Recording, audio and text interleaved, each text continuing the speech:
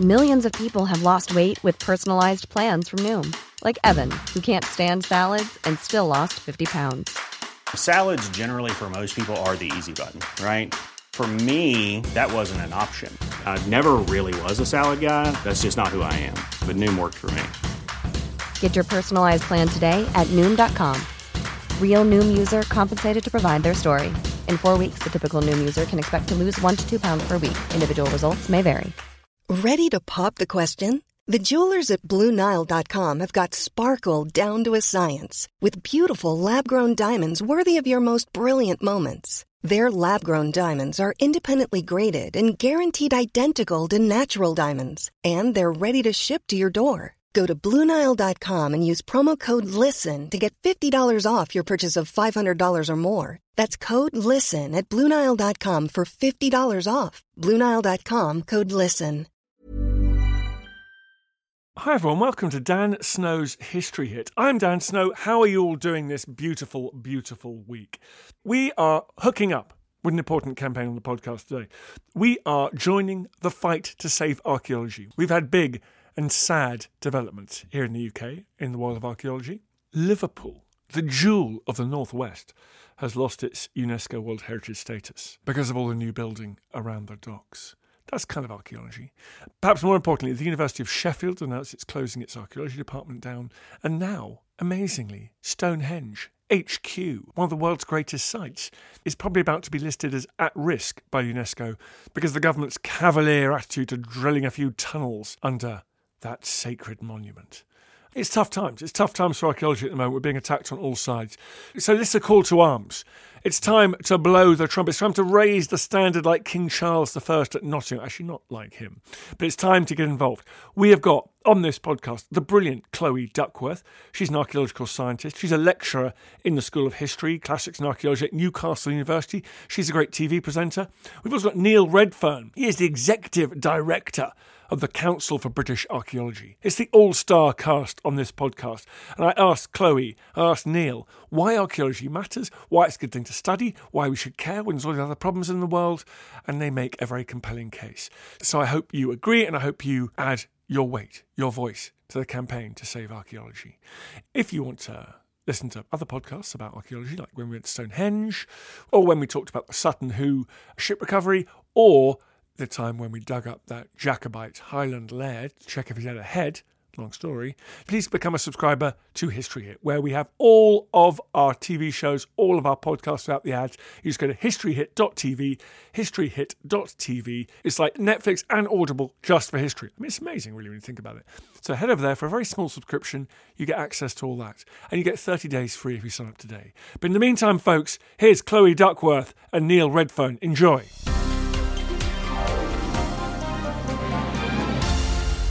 Chloe and Neil, thank you very much for coming on the pod.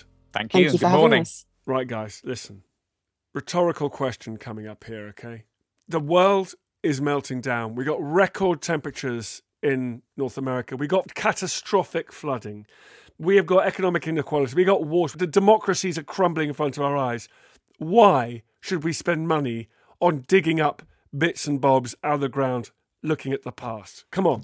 Do you know, the past is so important to people. I mean, to use a very bleak example, we saw this in Syria with the war there, that people were willing, in fact, to go as far as risking their own lives to protect their heritage. So the past, archaeology, heritage, they are clearly important to people. But more than that, if you are willing to spend money tearing through some ground to put up a new development, then a tiny proportion of that money that goes on archaeology, I think, is very well spent. Neil, what about you? You have such an important lobbying position. What do you say when people are saying, COVID, hospitals, future pandemics? Why on earth are we spending money on archaeology? Okay, so for me, the most critical thing about archaeology is it doesn't actually have anything to do with the past. It's actually about who we are in the present. We as archaeologists live in the present. And what we do is we draw from the human narrative that has got us to this place. And so actually, if you look at what we do, fundamentally, we study the process of failure, societal failure, societal change. So that actually gives us a unique skill set in understanding the challenges around change that we experience today. So actually, when you think of archaeology, it's not really about telling the story of people who lived before us. It's actually drawing through their experiences to help us cope with this completely uncertain world you've just presented. Archaeologists are unique amongst any discipline or any subject in the ways they actually look at the places and the people around them and how we interact with them. And we use incredible time depth to actually bring that story and those narratives to a relevant audience today. I mean, obviously, I completely agree, guys. I always say to people, everyone I know that loves history, it doesn't just have this kind of bizarre, detached obsession with things that happened 1,000 years ago. We love this mad journey that we're all on, these human beings. And actually, loving history and archaeology opens up your field of, rather than just being able to gossip about you and your mates and their past experience over the last few years, you're able to have the biggest possible canvas. You can gossip about what happened when Alexander the Great died, or when rising sea levels threatened settlement on the east coast of England, in various periods throughout our history. So obviously completely agree with you guys. Why don't you both tell me about some interesting archaeological projects at the moment that you feel do speak to this moment and are of, I don't want to just tie everything to practical relevance, but you think are really interesting to think about at the moment? Okay, so for me, the most interesting and relevant and really fascinating project that I've been involved in at the moment is the work around the closing of Bootham Crescent Football Ground in York. So the football club are moving to a new stadium, and Historic England, who I used to work for, have funded Jason Wood to record the final year of a football ground and to understand what that meant to the people who were there. And it's featured in our British Archaeology magazine in the last edition. And whilst that was happening, Jason organised some excavations on the pitch to try and locate the ashes of supporters who had been interned there, okay? And what you actually found is archaeology at its transformational best, because you got football supporters coming to this place they loved and adored, which encapsulated so many memories. That came up against archaeologists trying to recover knowledge and understanding. And on one occasion, Jason was actually excavating next to a lady who was looking to locate the ashes of her sister who had died 15 years previously. The sister said, "I never thought I'd expect to dig up my sister." And Jason replied, "I never thought to be excavating human remains next to their living relatives." And it added a completely different perspective to the archaeological process, but was also relevant around how places encapsulate memory and meaning. Lovely. Chloe, how about you? Yeah, it's such a beautiful one that Neil's mentioned, because it's about community and it's about local place, and archaeology is all of that. From my point of view, with the work that's being done by academic archaeologists, there's a lot of stuff being done lately on sustainability and also climate change. And of course, as Neil mentioned, archaeology is this discipline that gives us this unique long-term perspective on climate change and such issues, which obviously they affected humans in the past, and they affect us now, and they will continue to affect us. And so personally, I've been doing some research along with some brilliant colleagues on recycling and reuse in the past. And we've been looking at the difference in attitudes to it. And today we have a very particular way of understanding recycling. We think, well, it's good to recycle, you put things in the right bin and they go off and they get recycled. But there's a lot of anthropological work that shows that recycling economies can be quite damaging. If we look at the way it was done in the past, there was a lot more personal responsibility for your waste. And so reuse was just easier than having to find a way of disposing of it. To take another example, a colleague of mine is doing some research on water management, traditional water management in North Africa. And what we're seeing is, because people today are very obsessed with kind of technological innovation and novelty, the traditional methods have been sort of swept out of the way by these really destructive ones, using diesel to ground pump. And of course, this depletes the water table. And so a place that's been providing enough water for irrigation for centuries, in some cases even millennia, is depleted very quickly.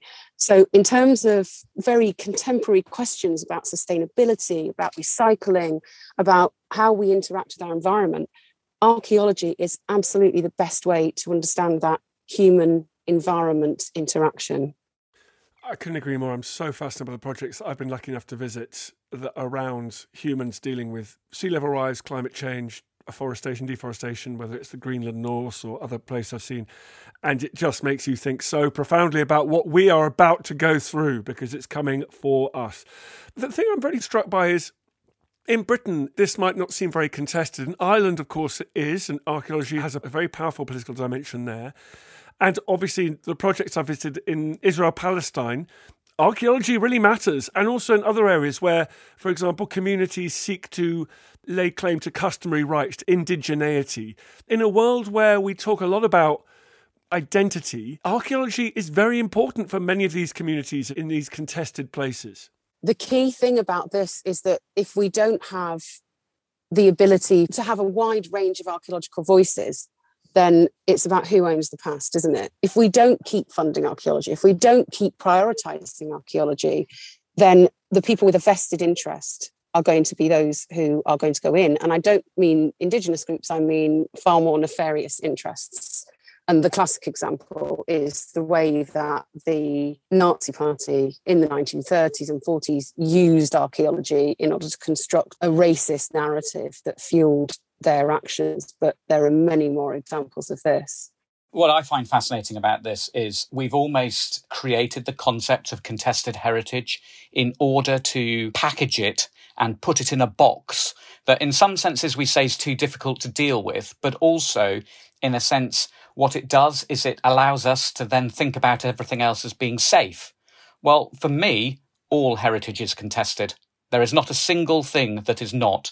You, I, and Chloe will all think and perceive things differently. In the fundamental thing in there, the only reason why we're together is as human beings, we like to have conversations about those things. So what is the skill set you need to manage and understand the values and the perceptions we're talking about when everything is open to challenge and debate and discussion? And I think so often what we actually see is this real tension between what people would now talk about as authorised heritage discourse and actually what everyone else on the planet wants to actually talk about. Who creates those perceptions of heritage and who actually really lives perceptions of heritage? And I think, from a Western point of view, we've got an awful lot we can learn from Indigenous cultures who use oral history as their main way of telling their story and how they will take that story and adapt it for the circumstances of the present. They don't have that history to set it in stone that can never be changed and rewritten. They actually have it there to understand the relevance of the issues they're actually facing today. And so I feel the really important thing we've got to do is understand that heritage and archaeology and history is all about multiple perspectives. And it's how do we actually improve the skill set to navigate through that sort of really dynamic world. Which is why, Neil, I'm looking out my window now at the glistening waters of the Solent. And thanks to Gary Momber and his brilliant team at the Maritime Archaeology Trust, we know that the world's oldest shipbuilding site is underwater just a mile or two west of me now, which is why I live in the best place on earth and everyone should get on a boat and celebrate it. That's my use of archaeology today. But also, Neil, you touched on something really important there, because we've seen a high-profile closure of an archaeology department in a British university, very sadly. Let's talk a little bit more about the skills, because this is something that Team History talk a lot about. Studying archaeology doesn't mean you're on your hands and knees in the mud all day, getting sunburnt and having a few beers. It's a great thing to study, whether or not you intend to pursue it as a career or not, right? Archaeology gives you the skill sets to actually hold conversations about the very meaning of human existence. We are almost about humanity. And I often find that one of the most important skills you need to be a really effective archaeologist or heritage practitioner is actually empathy. The ability to allow people to hold their own perspectives. And archaeology is not about digging. Archaeology is about understanding the human experience of existence. And, so often we're pigeonholed into this idea that all our relevance is a trowel and the material culture of the past.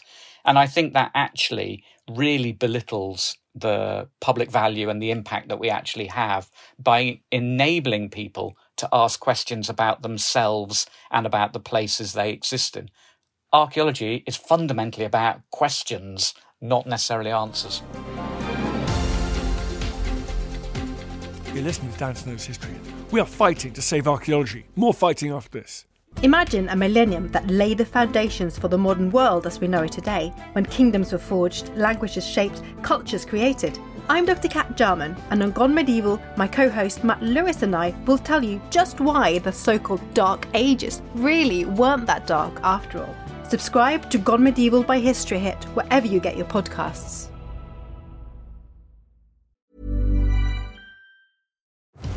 Have you ever wondered if the Hanging Gardens of Babylon were actually real? Or what made Alexander so great?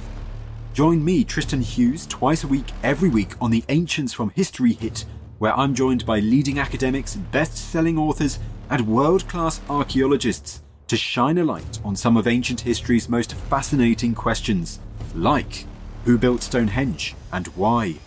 What are the Dead Sea Scrolls and why are they so valuable? And were the Spartan warriors really as formidable as the history books say? Join me, Tristan Hughes, twice a week, every week on the Ancients from History Hit, wherever you get your podcasts. Small details are big surfaces. Tight corners are odd shapes. Flat, rounded, textured, or tall. Whatever your next project, there's a spray paint pattern that's just right. Because Rust-Oleum's new Custom Spray 5-in-1 gives you control with 5 different spray patterns. So you can tackle nooks, crannies, edges, and curves without worrying about drips, runs, uneven coverage, or anything else. Custom Spray 5-in-1. Only from Rust-Oleum. When you're ready to pop the question, the last thing you want to do is second-guess the ring. At BlueNile.com, you can design a one-of-a-kind ring with the ease and convenience of shopping online. Choose your diamond and setting. When you find the one, you'll get it delivered right to your door. Go to BlueNile.com and use promo code LISTEN to get $50 off your purchase of $500 or more. That's code LISTEN at BlueNile.com for $50 off your purchase. BlueNile.com, code LISTEN.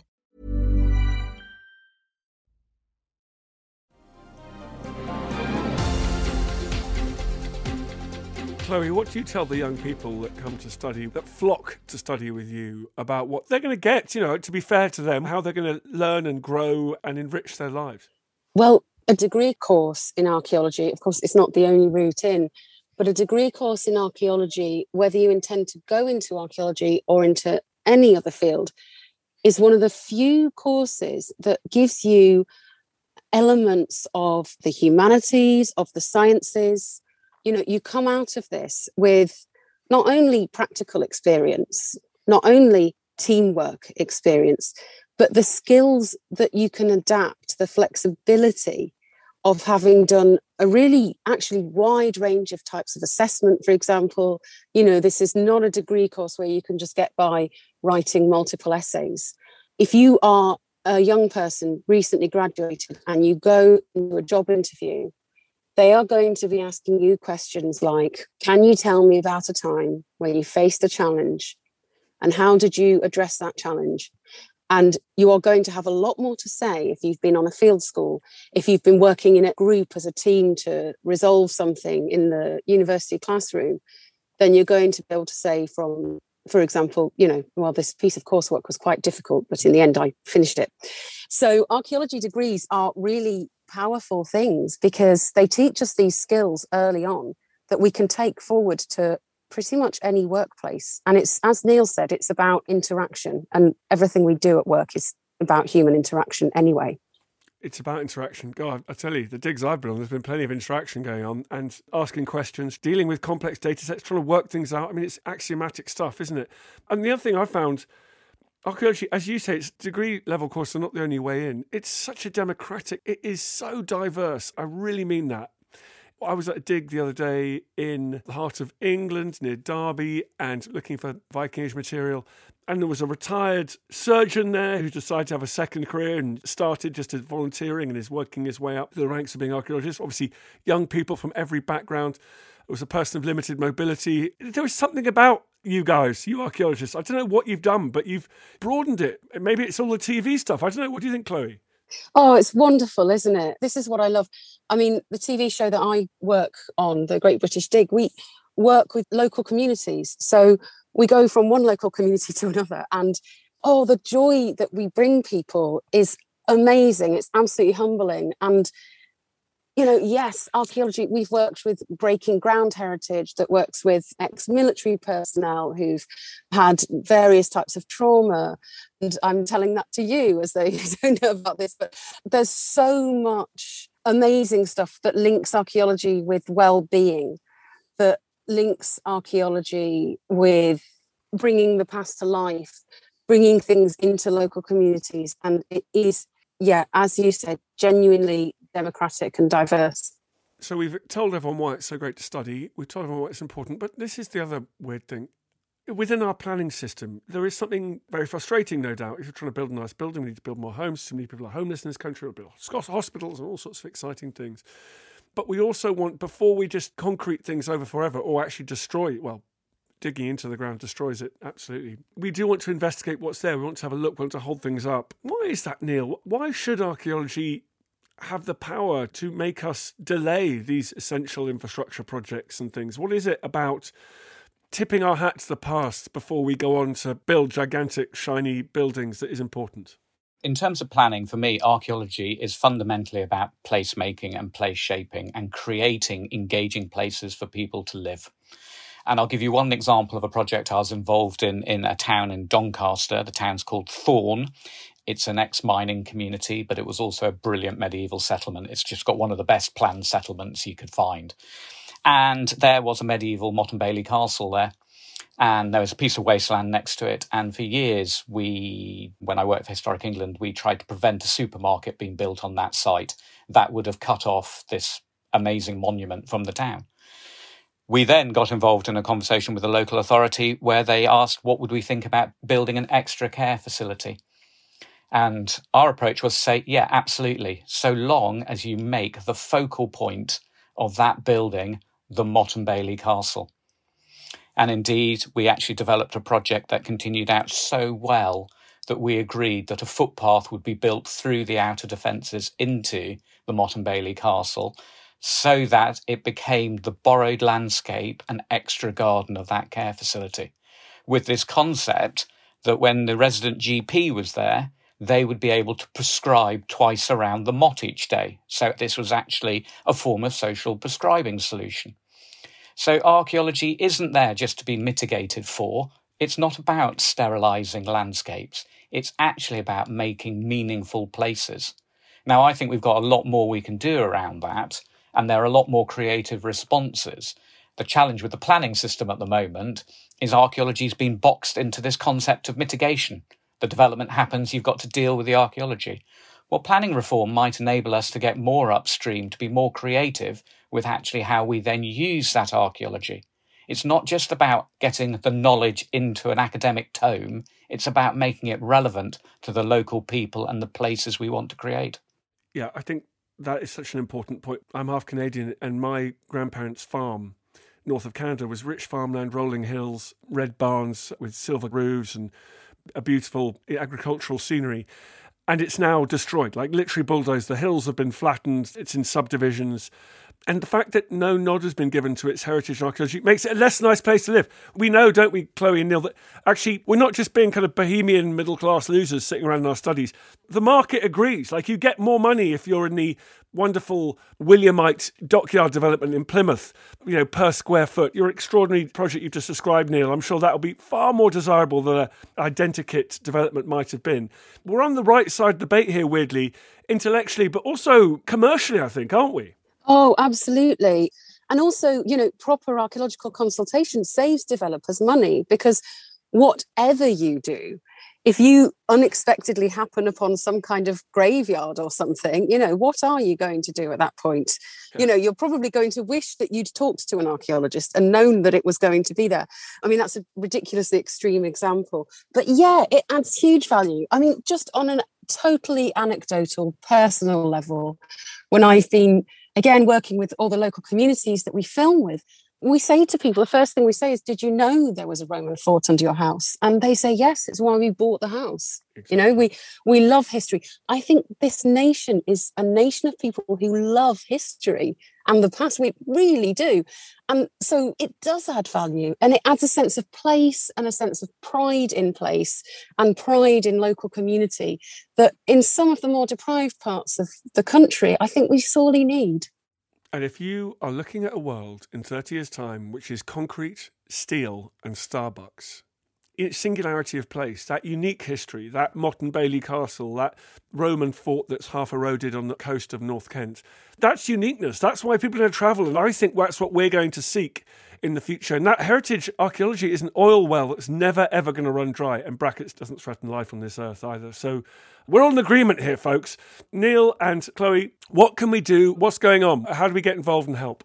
Well, we, at the moment, our big challenge is that the government have been talking for a while now about planning reform. This is in England.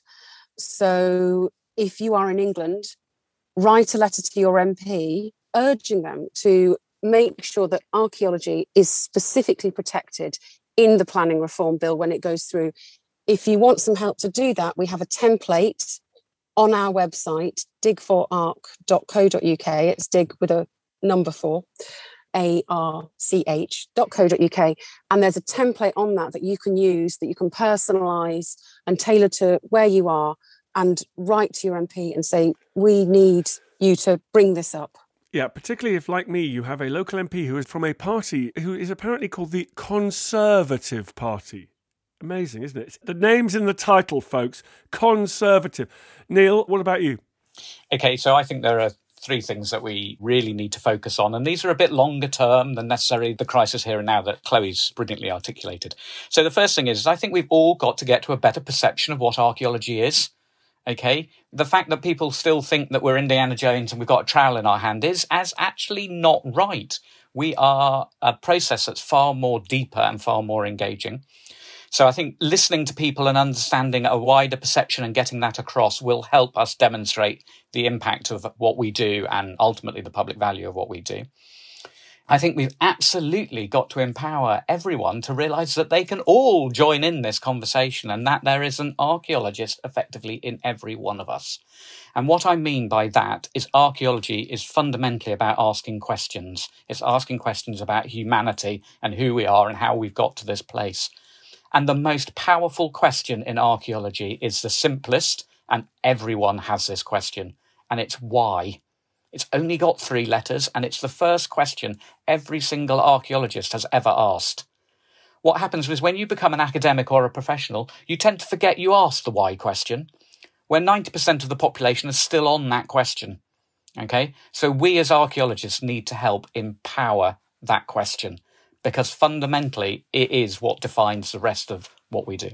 And then the final thing you can do is you can get involved in our Festival of Archaeology. So you can get over to the CBA's website, you can actually get online and you can find out what's going on in your local places. Well, you've inspired me. The why is why I started this podcast and why I go out of bed every day. Why is this all happening? What's going on? And where's it all going? Chloe, Neil, archaeology is lucky to have 2 such wonderful champions as you two. Good luck with it and come back soon. Let us know what we can do. Thank you so much. Thank you.